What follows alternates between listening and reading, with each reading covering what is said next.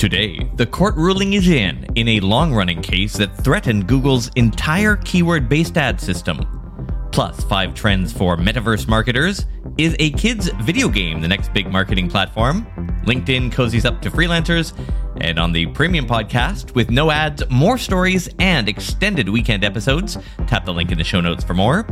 For the first time, Instagram reveals the algorithm behind Reels. It's Friday, February 18th. I'm Todd Maffin. Here's what you missed today in digital marketing. An attempt by a company called Edible Arrangements to sue Google for selling its name via search ads has been rejected by the Supreme Court of Georgia in the US. A company called Edible IP owns the trademarks and intellectual property of the Fruit Basket Company. It filed a $209 million lawsuit against the search giant back in 2018, claiming that Google selling the keywords edible arrangements to competition violated Georgia law. The company said Google began auctioning that keyword in around 2011. The lawsuit actually called it theft, since they say Google didn't ask Edible IP for permission to use its name. If they'd have won, the decision could have called into question the entire system of selling keywords. But the court ruled that selling keywords is not theft. According to the court, quote, trade names are only protected from use by others to the extent that such use is deceptive or there is a likelihood of confusion by the public, unquote. And Edible IP failed to prove that Google's use of the name caused confusion or that the company intended to deceive the public. And here we all thought the cookie apocalypse was going to be our industry's downfall. Turns out, it was almost a literal basket of fruit. There's an interesting piece in Adweek today sharing what they think are the 5 trends to watch out for in the metaverse when it comes to marketing. First, experiences that simulate real life. It says immersing consumers in everyday experiences in this digital space will attract a larger audience. It recommends you should strive to create immersive brand content that shows your operations from behind the scenes. Number 2, authentic brand integrations. There are a variety of genres that can offer brands opportunities to engage their existing fan base, as well as reach new audiences. Number 3, capitalize in particular on the growing interest from users aged 17 and up. 4, the significance of self-expression through digital identity. Adweek says there will especially be a big opportunity for fashion and beauty brands here. And 5, taking advantage of the growing creator talent pool that is beginning to make its way over to the metaverse. The full article goes into more detail and is definitely worth a read if you're interested in the space. Look for the article on Adweek called As Interest in the Metaverse Grows, Here Are 5 Trends to Watch in 2022. And if you're looking to dip your marketing toes into the metaverse world, you don't need to buy a fancy headset. You may want to start by looking at Roblox, the wildly popular kids video game. Actually, to call Roblox a game isn't quite accurate. It's more a creation platform or a sandbox where people, mostly kids at first, build mini games and small worlds to fool around in with their friends. A lot of friends. According to the company's earning report, it has 45.5 million daily users, an increase of 40% year over year.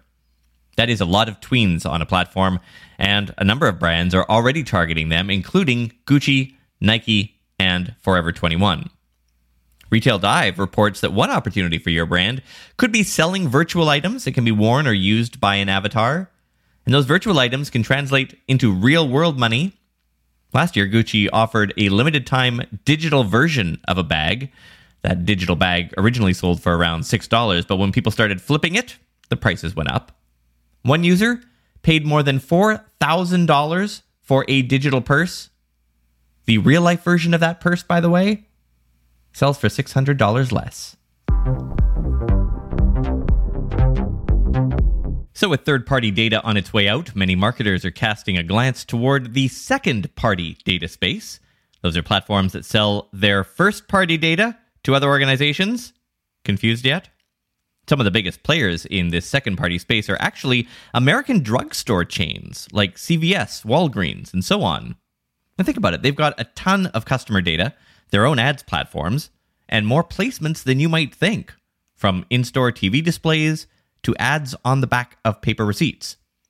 One such platform is Walmart's. They call it Walmart Connect. Today we saw their financials, and it's kind of crazy.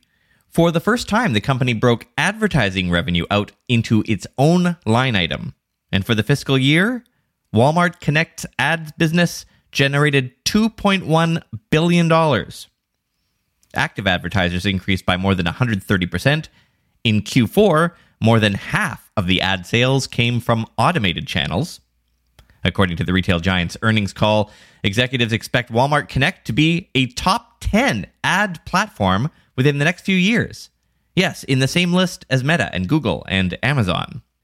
Walmart's e-commerce sales in the US only grew by 1% in 2021, and that may not seem impressive, but keep in mind that's 2021 data there. The e-commerce sales for the year prior, 2020, were extraordinarily high due to store closings everywhere. When we actually look at a 2-year timeline, Walmart's e-commerce is up 70%. Some good news if you still rely on Google's standard shopping ad campaigns. The company has confirmed that the campaign type, quote, will be supported for the foreseeable future, unquote. Shopping campaigns offer a set of manual controls that many advertisers still rely on, which might be reassuring for some advertisers as Google Ads continues to release more automated products.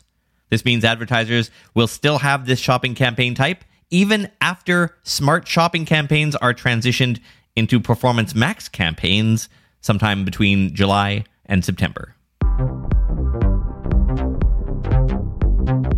In 2015, Facebook launched Profile Image Frames, a way to slap your logo or a statement over top of your profile photo.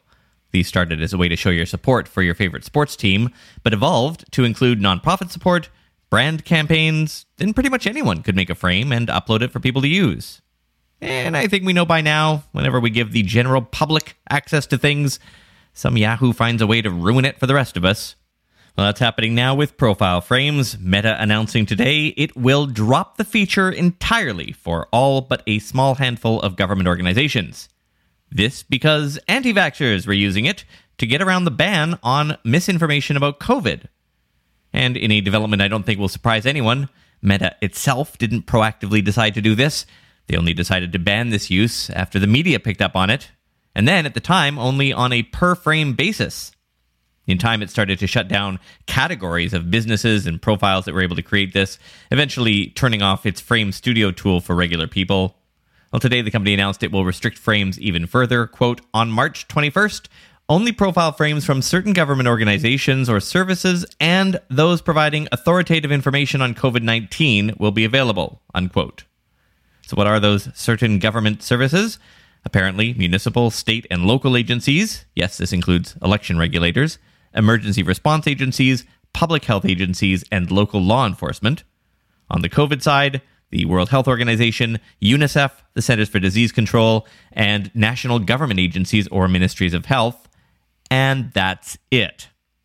Quoting socialmediatoday.com, so basically profile frames will now be cause-aligned specifically, and there'll be no more fun decorative frames outside of some generic ones provided by Meta, which is a bit of a shame. It's not a major functional change, and it won't have a big impact on how people use Facebook, but still, it is a little sad that we lose an entire creative option because of a level of misuse, which, due to complexities in detection, Meta can't simply weed out and police at scale.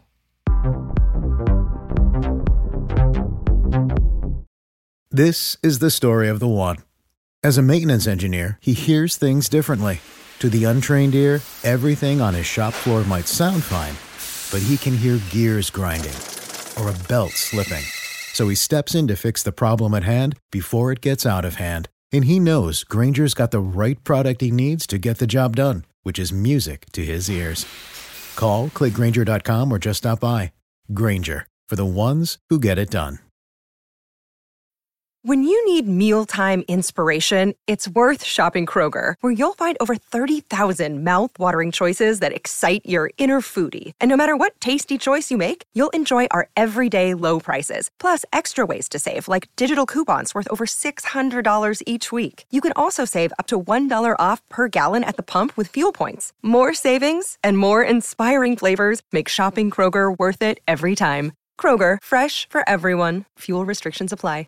Meta this week released a new cultural trends report which analyzed billions of online comments and posts across its platforms to identify evolving conversation trend shifts. The report focuses on 4 main global themes and trends that relate to them. I'll be quoting somewhat liberally from that report from herein. First, diversifying identities. Discussions around gender roles, gender symbols, and gender-neutral language are on the rise, creating the likelihood of gender-neutral products and marketing. Research also found that people are going through historical reckoning, trying to come to terms with and reconcile historical injustices. Brands can respond by leading with meaningful action and making statements. And awareness and understanding of people with disabilities also continues to rise. Brands need to engage in more inclusive marketing and practices and make people with disabilities more visible in advertising. Number 2, relationships renegotiated. There is a growing awareness of the importance of balancing screen time with real-life activities. 3, greater expectations. A rise in digital marketing. Small and mid-sized businesses and entrepreneurs use digital tools to fight the pandemic, and e-commerce was critical for survival. People are looking for hybrid work, reevaluating traditional education, and pursuing new careers.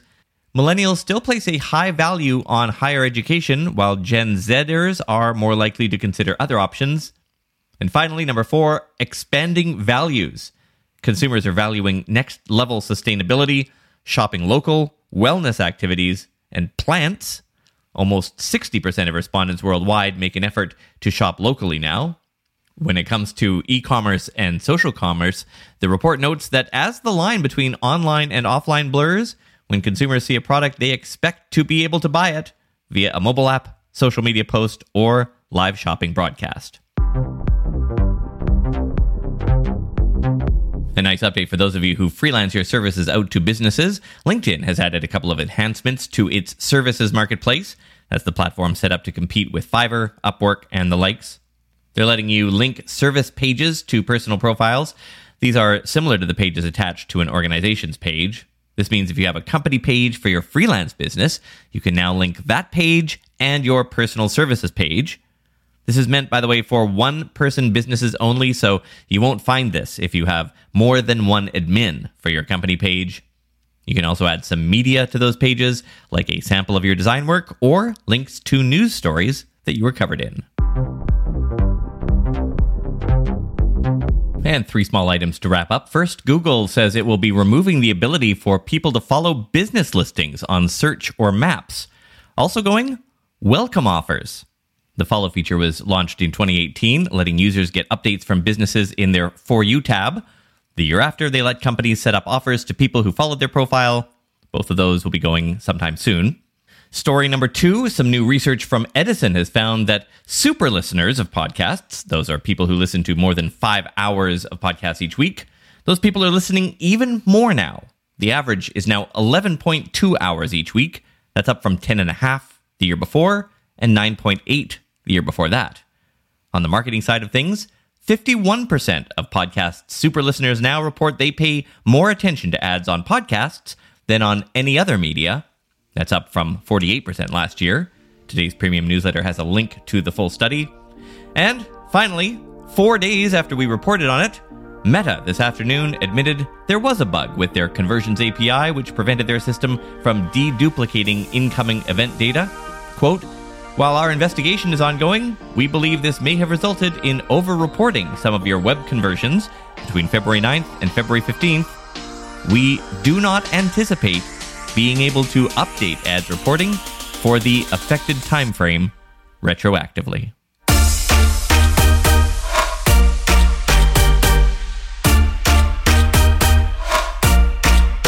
All right, a couple of programming notes before I leave you. Monday is a stat holiday for most of Canada, the US, and a lot of other countries, so no episode Monday.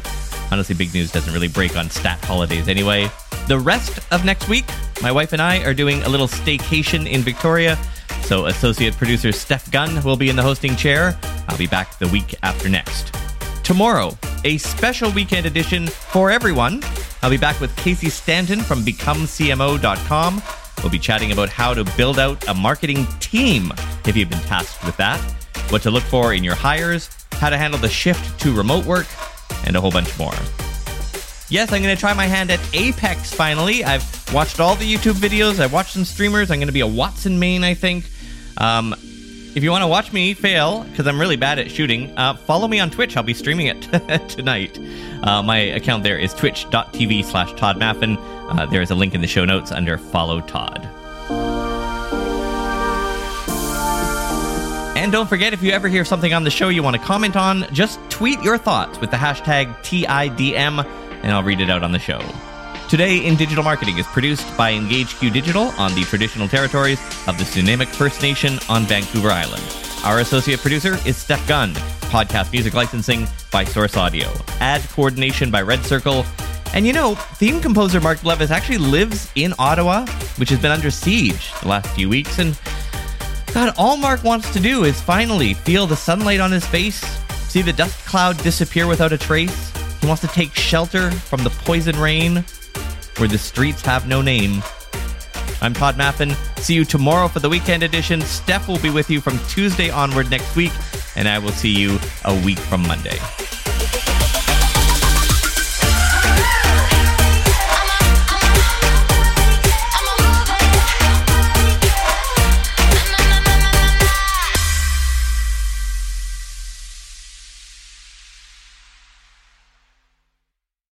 This is the story of the one.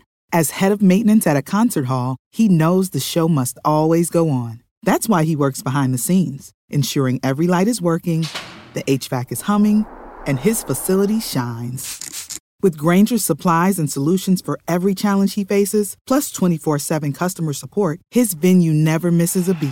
Call quickgrainger.com or just stop by. Grainger, for the ones who get it done. When you need mealtime inspiration, it's worth shopping Kroger, where you'll find over 30,000 mouth-watering choices that excite your inner foodie. And no matter what tasty choice you make, you'll enjoy our everyday low prices, plus extra ways to save, like digital coupons worth over $600 each week. You can also save up to $1 off per gallon at the pump with fuel points. More savings and more inspiring flavors make shopping Kroger worth it every time. Kroger, fresh for everyone. Fuel restrictions apply.